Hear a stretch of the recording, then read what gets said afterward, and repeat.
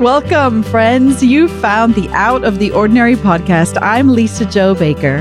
And I'm Christy Purifoy. And this is the place where we believe that the very best stories grow out of the soil of ordinary life. A few of my favorite ordinary things are hitting snooze on the alarm clock, hot coffee with heavy cream, and a new local cafe with great writing spots. Lisa Jo, I love wrapping up in a cozy cardigan, going for long walks on cold afternoons, and warming up around a real fire. All right, friends, here's today's conversation. Get comfy. Here we go. Real quick, Lisa Jo, I know we wanted to take a few seconds to tell our listeners about the new fun special thing that we're offering our community. It's a care package from the Black Barn called Paper and String. And it features writing from us, but not just you and me and our stories, but stories from a whole community of writers and artists and musicians. And subscriptions are open right now. And we like to offer you something for all of your senses. So when you open up Paper and String, you're going to have things that appeal to those of us who like to read, listen, taste, grow, and gather. Recipes, music, poetry, Lisa Jo's random reviews. You know I'm going to get some of those in there too, but our hope is there's something for everybody to give you a taste of what happens at the Black Barn right where you are. So subscriptions open up the first week of every month. So they're open right now, the first week of March. If you happen to be listening to this episode a little bit later, that's okay. First week of April, the first week of every month, you can join us. And we're just so glad that we can offer our listeners something more, something new and beautiful beyond the podcast. You can either just click through the link in our show notes, or you can go to outoftheordinarypodcast.com/PS for Paper and String. Christy, today I have a story, we both do, about some good news, and it might not be what people expect. It is the good news that our lives are not that important. Seriously, Lisa Jo, that is the best news. I think I caused myself more heartburn because I believe that every decision, every choice, every little thing I do on every day matters so much. And yeah, I want to tell some stories today to remind us that thank goodness. Maybe it doesn't. Because especially at our age, I won't speak for you or your age, but we are close. And at 45, I suddenly have this very deep awareness that like I'm more than halfway. Oh no. Like what if I haven't done important enough things in my life? Mm-hmm. This is a recurring anxiety I now have because it's too late for me, Christy. It is too late for me to be an Olympic anything at this point in my life. It's too late for me to get like the toddler years right. They're over now. Like it's too late for me to just embark on, I don't know, like a career in, oceanography. I feel like all kinds of random things that when you were a little kid and you had the whole world you could do. It feels now like my choices feel tighter and tighter and narrower and narrower. And what if I've made the wrong ones, Christy? Mm-hmm. What if I've made the wrong ones and I'm somehow going to get to the end and I'm going to realize my life wasn't big enough or important enough or whatever other enough. And this stresses me out. And so it was actually you who was saying in conversation earlier today that it's good news that our lives are not that important. Dear listener, we will explain why. Stay with us here. We're not telling you don't matter. We're just trying to lift a burden off of you in this season of Easter, in this season where we're really beginning a journey now that will come in different phases as we head toward Easter. But really at the very beginning here is this idea of listening, trying to hear the voice of God. That's what Lent is, right? It's about trying to create space in order to hear God speak to us. And in so doing, we hope to relieve some of your anxieties about the weight of your life. So, Lisa Jo, every time I feel like the church enters a new season, Advent, Lent, Christmas, so on, I get re-energized to have devotionals around the family dinner table. So, like many of our listeners will know, it's a challenge, right? It's not easy. And so I can get discouraged and I can let the practice falter. And, during this brief season between Epiphany and Lent, I have not done any kind of reading around the table that I love to do. We say a blessing for the food before we eat, but like that is it. Okay, but cue Ash Wednesday. Now it's Lent. Mom, the devotional leader, is back. Watch out, kids. And really that means like frustrated mom is back because, oh my word, yes. I have like no grace for my kids for their coughing and their chewing and their getting up to like noisily get other glasses of water or to run and take care of the dog in the corner. I'm like, no, you will sit here and you will pray with me. It makes me so happy. Really You're like, we will hear from God tonight. It is. Oh my goodness. I was doing it again last night. But here's the thing that I hear all the time whenever I get back in that mom mode. And I have to say, my husband is right there too. And he is supportive and participatory. But this reading around the table is really my, I'm kind of the driver in that. It's my thing.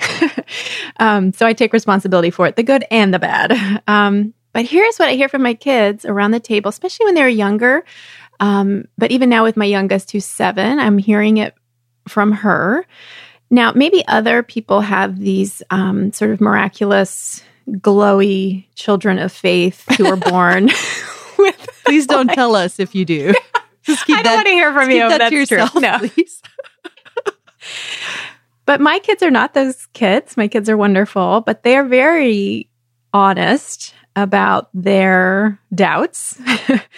And so something I've heard a lot from my kids over the years, and I'm hearing it recently from my youngest, is this. If I say anything about hearing from God or listening to God or what would God say, or my kids say the same thing. I've never heard God speak. What? I've never heard, no, he doesn't talk to me. I've never heard his voice with this like look of, are you kidding me, Mom? What are you talking about?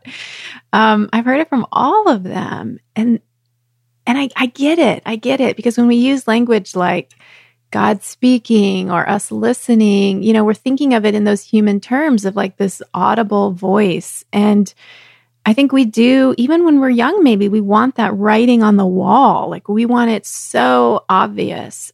My kids will say, this is the other thing they like to say, like, well, if God would just tell me what to do, or if he would just, like write it out for me, like, then I'd believe. Or like, why can't he make it more obvious? Like, why do we have to, why is it all so mysterious? And they're not alone in feeling that way.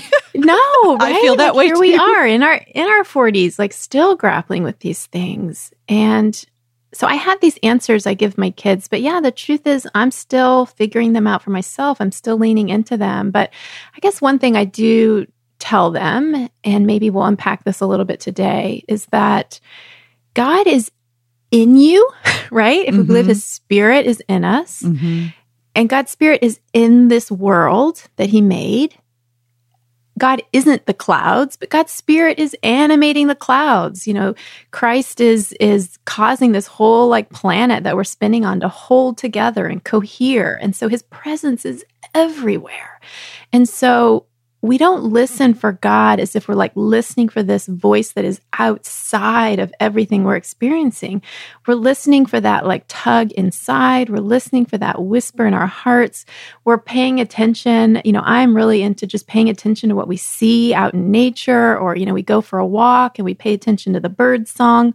I really believe that in all these ways we can hear God's voice. And the other thing I believe, I tell my kids a lot, is that if God is our shepherd, if we are his sheep, then his intention is to guide us. His intention is to lead us along good paths. His intention is to be near to us, even when we're in that valley of the shadow of death.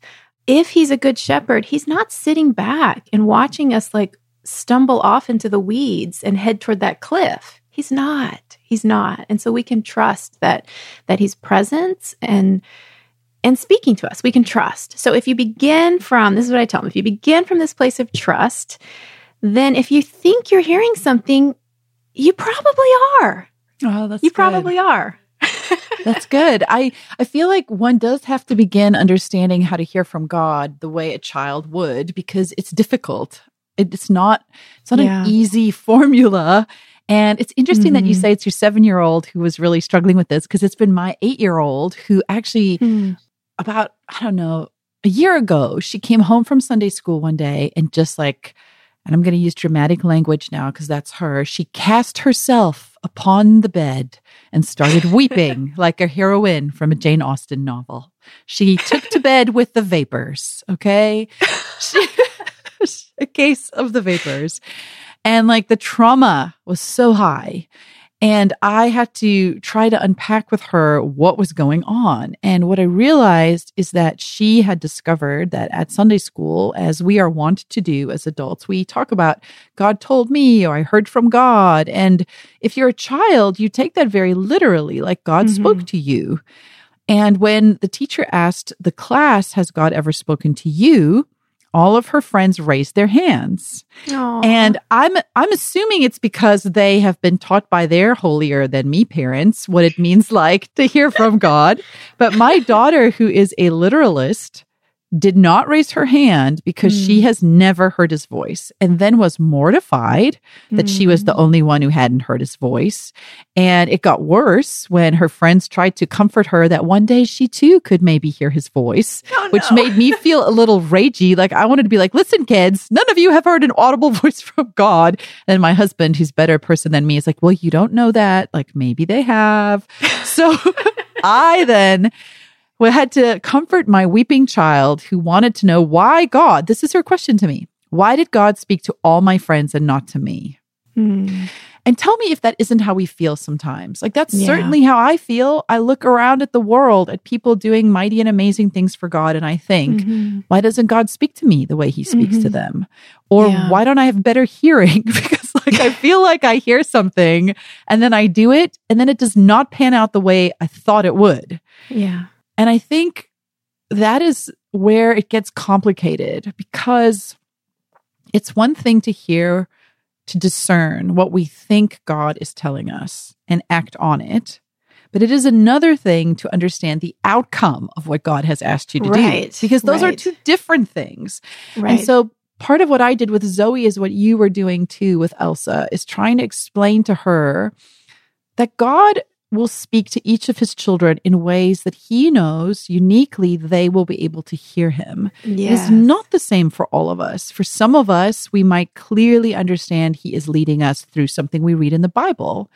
For some of us, it might be through prayer or fasting or intercession. For some of us, and I said this to her, for some of us, like in our family, it will be through a movie or a book or a song. I mean, I have had my most powerful experiences of really seeing faith in new eyes through like watching Lord of the Rings with my children. I think maybe that's where we begin, that we overcomplicate or over-spiritualize how we hear God, and that there isn't just one way. Yeah.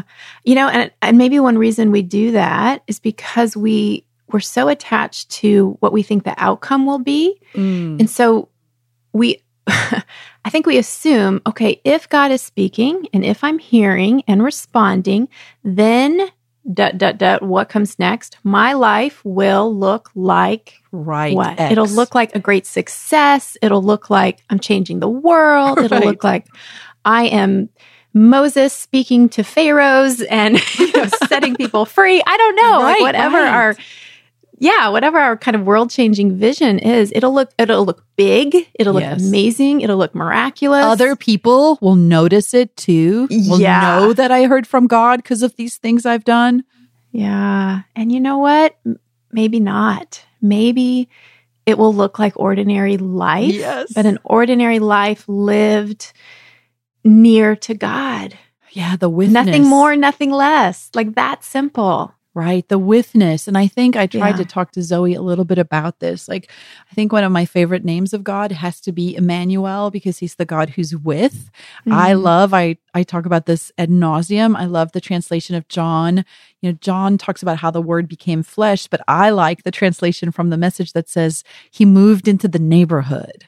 Like, I am so grateful for a God who is that close to us, who wants to be with us, which means he's doing life with us. He doesn't just show up on big mountaintop moments. He's like trudging with us through the wilderness. He's here when I'm cleaning the toilet. He's here when I'm helping a kid. Oh, Christy, we had such a painful experience yesterday where one of my kids, who is just a really gifted athlete, but is trying a new sport for the first time and didn't make the team. And it was, man, it has been painful. It has been painful because in his words, I thought I would. I had the equipment. I tried out. I did all the things you think you do when you've heard, right? Like I am following what I think is this call. And guess what? It didn't work out the way I thought it would. And I think if we attribute God to the outcome there, then you can say, yes, you heard wrong. But if we believe God is with us in the experience, if he is embodied with us in what we walk through, then yes, you're hearing him. He's there still. It's not like a one and done. He's talking to us all the time. You know, I think of myself as someone who's not super attached to outcomes, like someone who kind of lives life with open hands. But I know, and I think that's maybe mostly true, but I can look closely and see all the ways that, especially with some of the bigger life decisions, that I assume because, let's say, I've sacrificed or because I feel like I've been obedient in some big thing. Right. The equation. Followed God in this choice. The math of God. Yeah. That what should follow should be comfortable. Right. Like I really want it to be comfortable. Right. I don't want it to be hard and uncomfortable. Should be what easy. You think you deserve. Yeah. So, in my life, something we talk a lot about on this podcast, it was that decision to move to Maplehurst, to take on this old farmhouse, to try to cultivate a place where we could gather people and build community. And we don't often, I think, have these moments in life where there's some sort of clear before and after, some very clear, like, okay, God is speaking. God is leading. Will I follow? Yes, I will. What comes next? And honestly, what has come next has been a whole lot of great things and a whole lot of hard things, like just life. It's still the same ordinary life. Yes. And it's rich and it's good, but it still has, so your child was struggling this week with the sports team, which just breaks my heart. And I've had one or two children home with me every day this week because of a stomach bug. Like life still has stomach bugs and vomit and kids who don't listen to the devotional around the table at night. I mean, that is still life. Yeah. And I think I assume that if I've heard right and if I've followed well, I'm being led to some, like you said, mountaintop experience or some supernatural way of living that doesn't include stomach bugs and irritation and tiredness and weakness. And hard finances. Right. Yes. Like right. So this is so great to unpack this with you because I too have had, your big move to Maplehurst was really one of those moments of hearing God. And we've talked about it in sort of those beautiful spiritual things. When you talked about, one of my favorite quotes you shared is that idea of how Maplehurst is like this house that has living water pouring out of it into the neighborhood. And when you hear that, you're like, oh, Christy hears directly from Jesus. There's a red line and he talks to her. And it's so spiritual. And so like, I need you to talk to me about puking kids, like, because you can have that too. And for me, one of the big clear moments of hearing God in the last 5 years of my life really was when I felt like God was calling me, and I hesitate to even use the word felt, feelings, like, is that just my feelings that I had bad tacos those days? I don't know.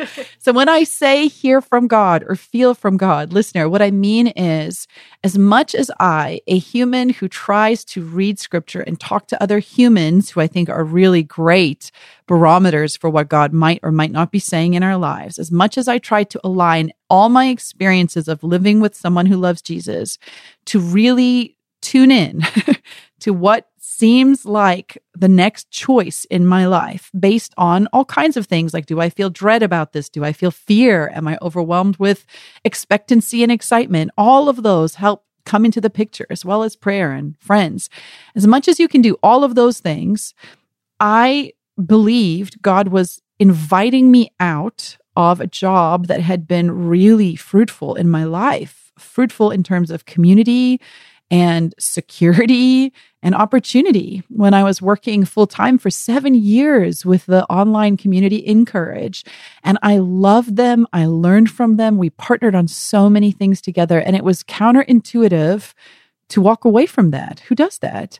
And yet I was convinced, I really was, that God was inviting me, is how I would describe it. Because I never felt like oh no, this is cramping my style, or I don't like these people, or any of that. It really did feel like God wasn't saying, you've outgrown this, or, there's something about this holding you back. It was much more like he was like, no, look forward, and I'm inviting you into something new. And at the time, wise people in my life, including my husband, folks like you, my agent, who's been a friend for years, asking them, they heard the same thing. And when we took that step, I was sure it was right. But let's talk about outcomes. I also thought that meant the floodgates of opportunity around me would open, Yeah. And there would be never any financial insecurity, and just like opportunities would rain down upon me.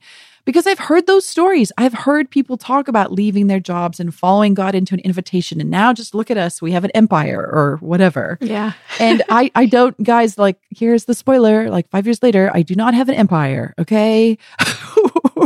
God has been so faithful, and he has met all of our daily needs, and sometimes even our monthly needs, but he hasn't met like our 5-year needs. Like he hasn't like created this huge storehouse for me to just stockpile all this opportunity I thought would just pour into my lap because I was following God.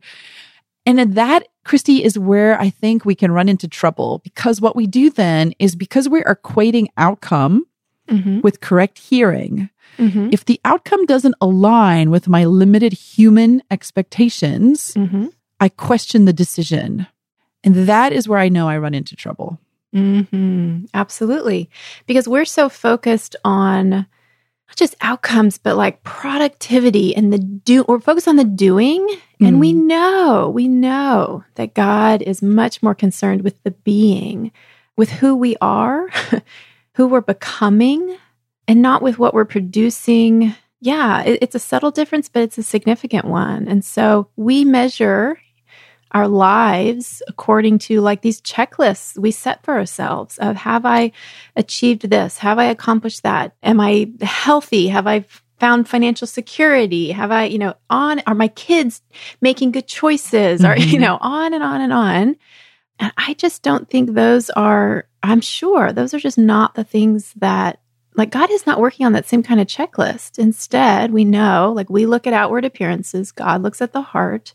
And so it's much more about our hearts. And yet, I don't know, that can be hard to come to grips with. We invest a lot in this life that we're living. And so I think this is where I want to take the conversation. What if these days of ours are so brief, and the scripture that compares our lives to like a flower in the field that blooms and then fades away? Like, what if that is actually true? Now, I'm going to tell you something. I used to read those verses, especially when I was younger, and you have all of life ahead of you, and I found them unbearably depressing. I'm so glad you said that. I almost used to find them offensive. Like, why would I rejoice in this? Are you kidding me right now? Right. Okay, I'm so glad you said that, because I've always been bothered. Insult. Yes. I love flowers. And especially the part where they say that then they're just cast on the fire. Like, what is that about? Like, we become compost and ashes? Yes, that what? just seems... Oh yeah, actually we do. Right? It feels offensive. It feels like such a belittling. And again, saying this as a flower lover, I too find no glory in being compared to a flower of the field. No, I want to be like something much more important than that. Much more enduring. Yes. Oh my goodness. Compare me to like 100-year-old oak tree, Yes! Or like, in Ireland, the castles that have been around there forever and you can still see their foundations. Like, I want that kind of impact. I want people 100 years from now to still be tripping over bricks in the ground that were planted because Lisa Jo Baker did something. Exactly. We want our lives to matter. But this is what I want to ask.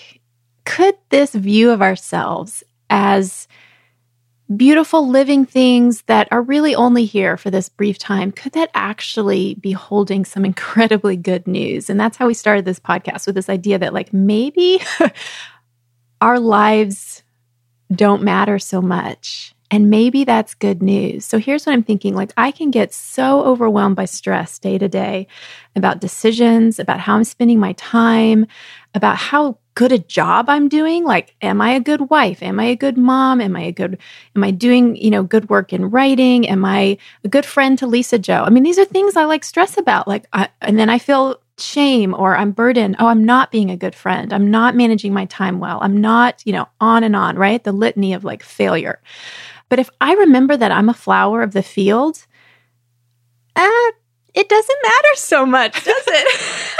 Right. It feels like it relieves the anxiety that somehow I've misheard God. And because of that, I've now cut off, sometimes I imagine my life like these 3 pathways, and there's this one that's going to lead to all this prominence and glory. But oh no, back when you were 25, you made this choice, Lisa Joe, and now you can never go down that path. And I think that's sometimes what happens in our brains. I know this because my husband's a professor of college students, and I get to talk to them every now and again. And one of the things he always asks me is, be sure you talk about how you can't make wrong choices that limit what God can do in your life forever, And we tend to think, especially when we're younger, and it feels worse when we're older, because by the time we're older, we feel like we've cut off all of our options. Right. When you're younger, you're like narrowing. Yes. When you're younger, you're so afraid. And students will say to me, I'm just so worried about making the wrong choice. Like what if I do it wrong? What if I make the wrong decision? And then there's the freedom of offering my own life and all my weird, crazy choices I've made. Many of them probably were wrong. But the thing we don't realize about God is he's so creative. He's so multifaceted. There's not just 3 options. There's like 3 billion. Okay. This is the God who makes galaxies upon galaxies upon galaxies that we will never even discover just because he can. And we have to remember our lives are that complicated in the sense that it is impossible for us to limit what God will do if he decides to do it. It's not up to us as much as we think it is. I think being willing to hear him and be with him, that's it. That is our part of the equation, and he will do the rest, which then helps me exhale and realize, okay, Lisa Joe, at 45, you haven't somehow narrowed all your options. What I'm narrowing in on is my willingness to just walk tighter and tighter with Jesus. Like, that's the part that has to narrow. I have to be obsessive about wanting to keep step with him. That is the only place where there's a narrowing in my life. And everything else is really from the enemy who wants to distract me, because it's a really good tactic from him, because what I want to do some days, Christy, I kid you not, and you have heard me say this, some days when I spaz out about the choices that I've made, I frantically just go onto LinkedIn and just look at all of these jobs and think, I could have done all of these things. I should be doing all of these things. Maybe I'm supposed to be this. Sometimes I even apply for them. It's out of complete panic. I need to open more doors. I need more options. I need to give God more opportunities to talk to me. And if I just do all of these things, maybe he will. And instead, I have to come back down to reality and sit on the sofa next to him and just let him love me and say, Lisa Joe, no. The only path you really have to worry about is the one that walks right next to me, right here. That is the way of abundance. That way is so fruitful. That's what he is, right? He's so fruitful, because when you think about the flowers of the field, just think about how many kinds there are and how many colors there are and what variety and beauty and abundance there is. There's never a moment where God's like, oh, that flower just really missed the mark. Right. That's a bad flower. Look at it. Such a bad flower. I've never had the thought about a flower ever in my life. Even dandelions, I think, are beautiful. I love them. They're little weeds, basically. Even if you feel like you have a dandelion life, which is often how I feel, look how fun. My kids love dandelions the best. Oh, the dandelion life. Now that sounds like a good thing to aspire to. I think I found those verses depressing because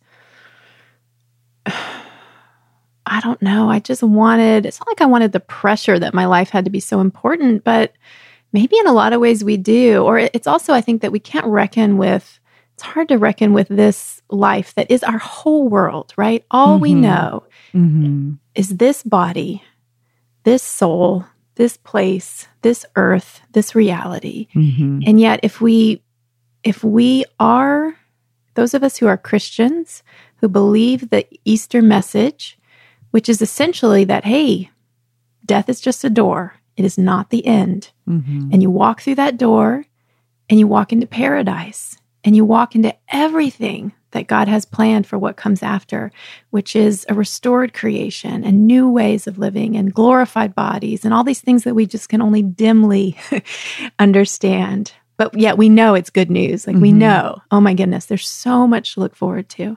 If we really believe that, then the thought that my life is just a flower is like the best. It means, oh my goodness, okay, day by day until I get to walk through that door and then get started on the life that really matters, which is the life eternal, the life, in the resurrected life. Like this is, I don't know, I'll put it in book terms because, we love our books. Like, what is this? This isn't even chapter 1, probably. This is just the prologue, just maybe? The prologue. It's not even the introduction.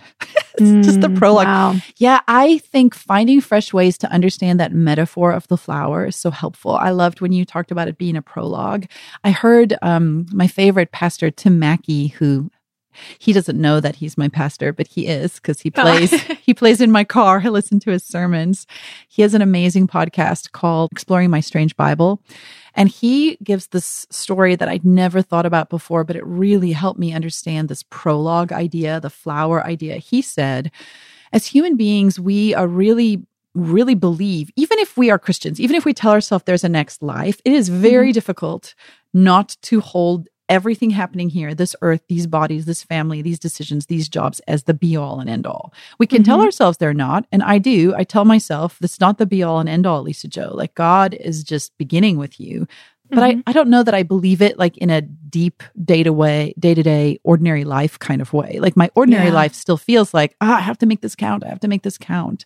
Yeah.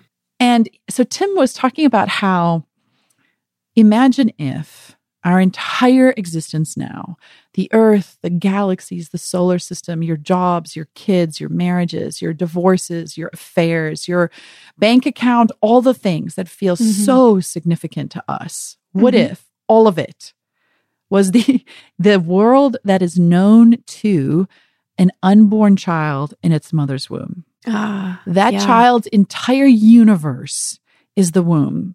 The heartbeat that child hears is everything. That is the melody, the soundtrack to its life. It doesn't know what a mother's heart sounds like, not from the inside like that. If you were trying to explain to an unborn child about how this is not it, that child, all it knows is that being safe and in that tiny little space, in that tiny world where it hasn't even taken a breath yet. Yeah. And Tim says that is how we can imagine our lives here.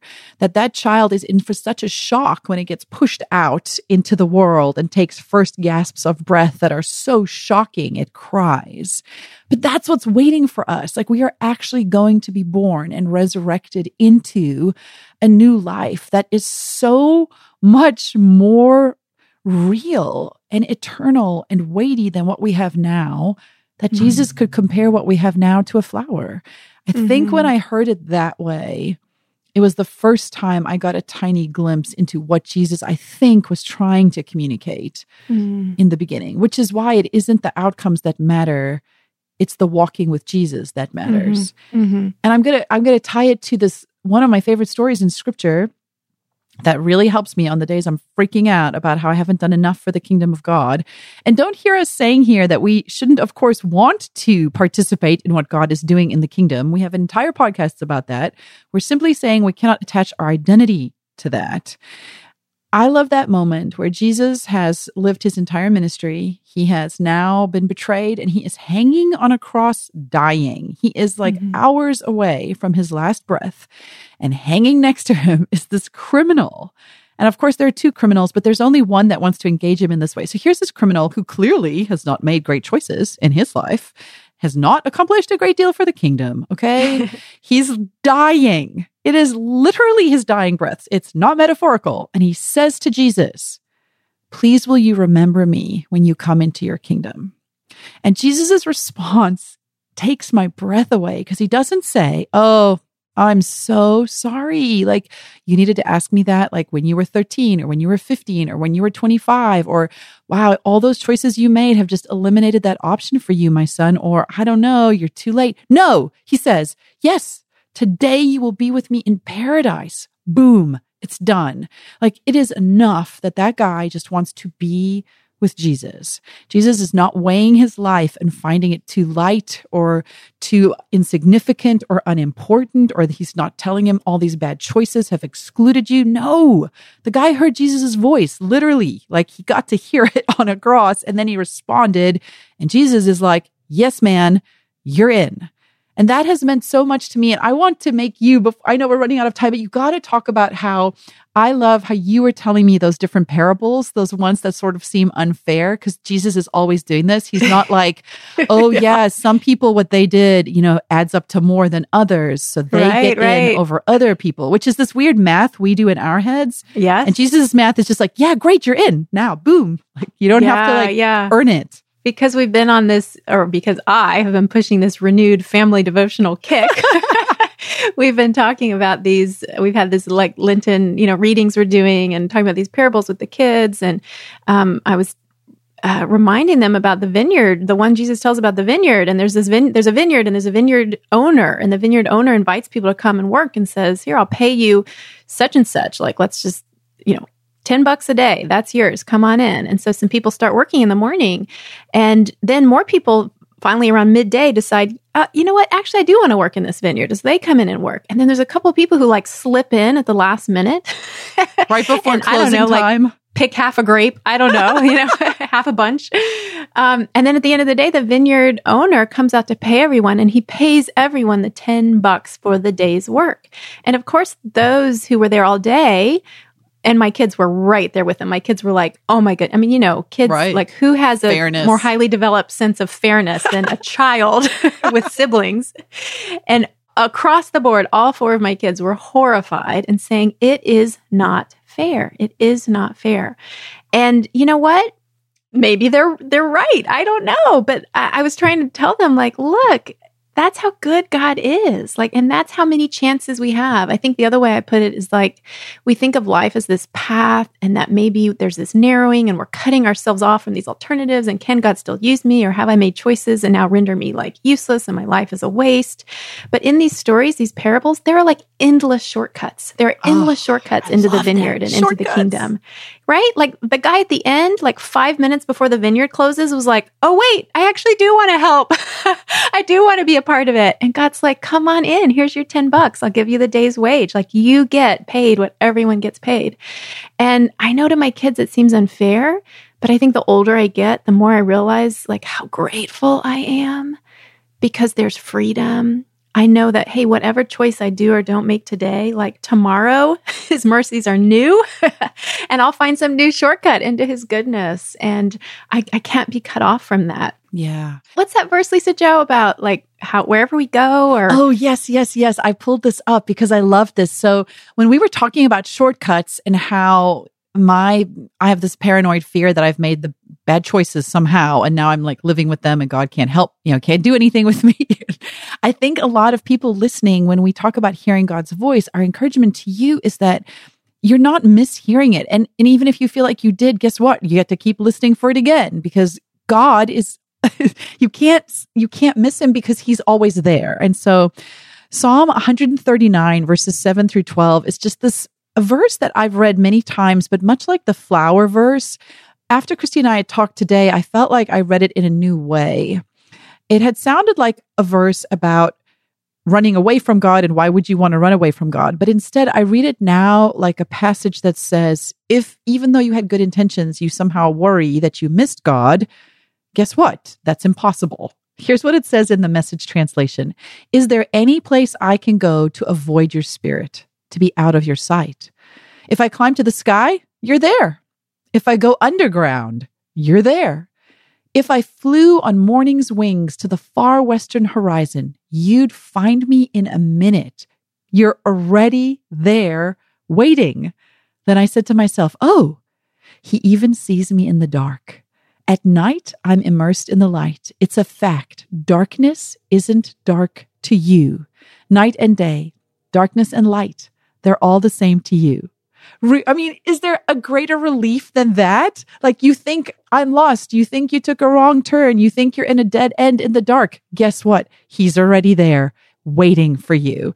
the amount of relief I have felt in this discovery that what I think of as wrong turns or dead ends, in fact, they're just God's like living room, and he's just waiting for me to show up because that is who he is such a relief to me. And I hope it will be to our friends in this season as we head toward Easter. There's nothing you can do. There's nothing you can do to get out of God's way.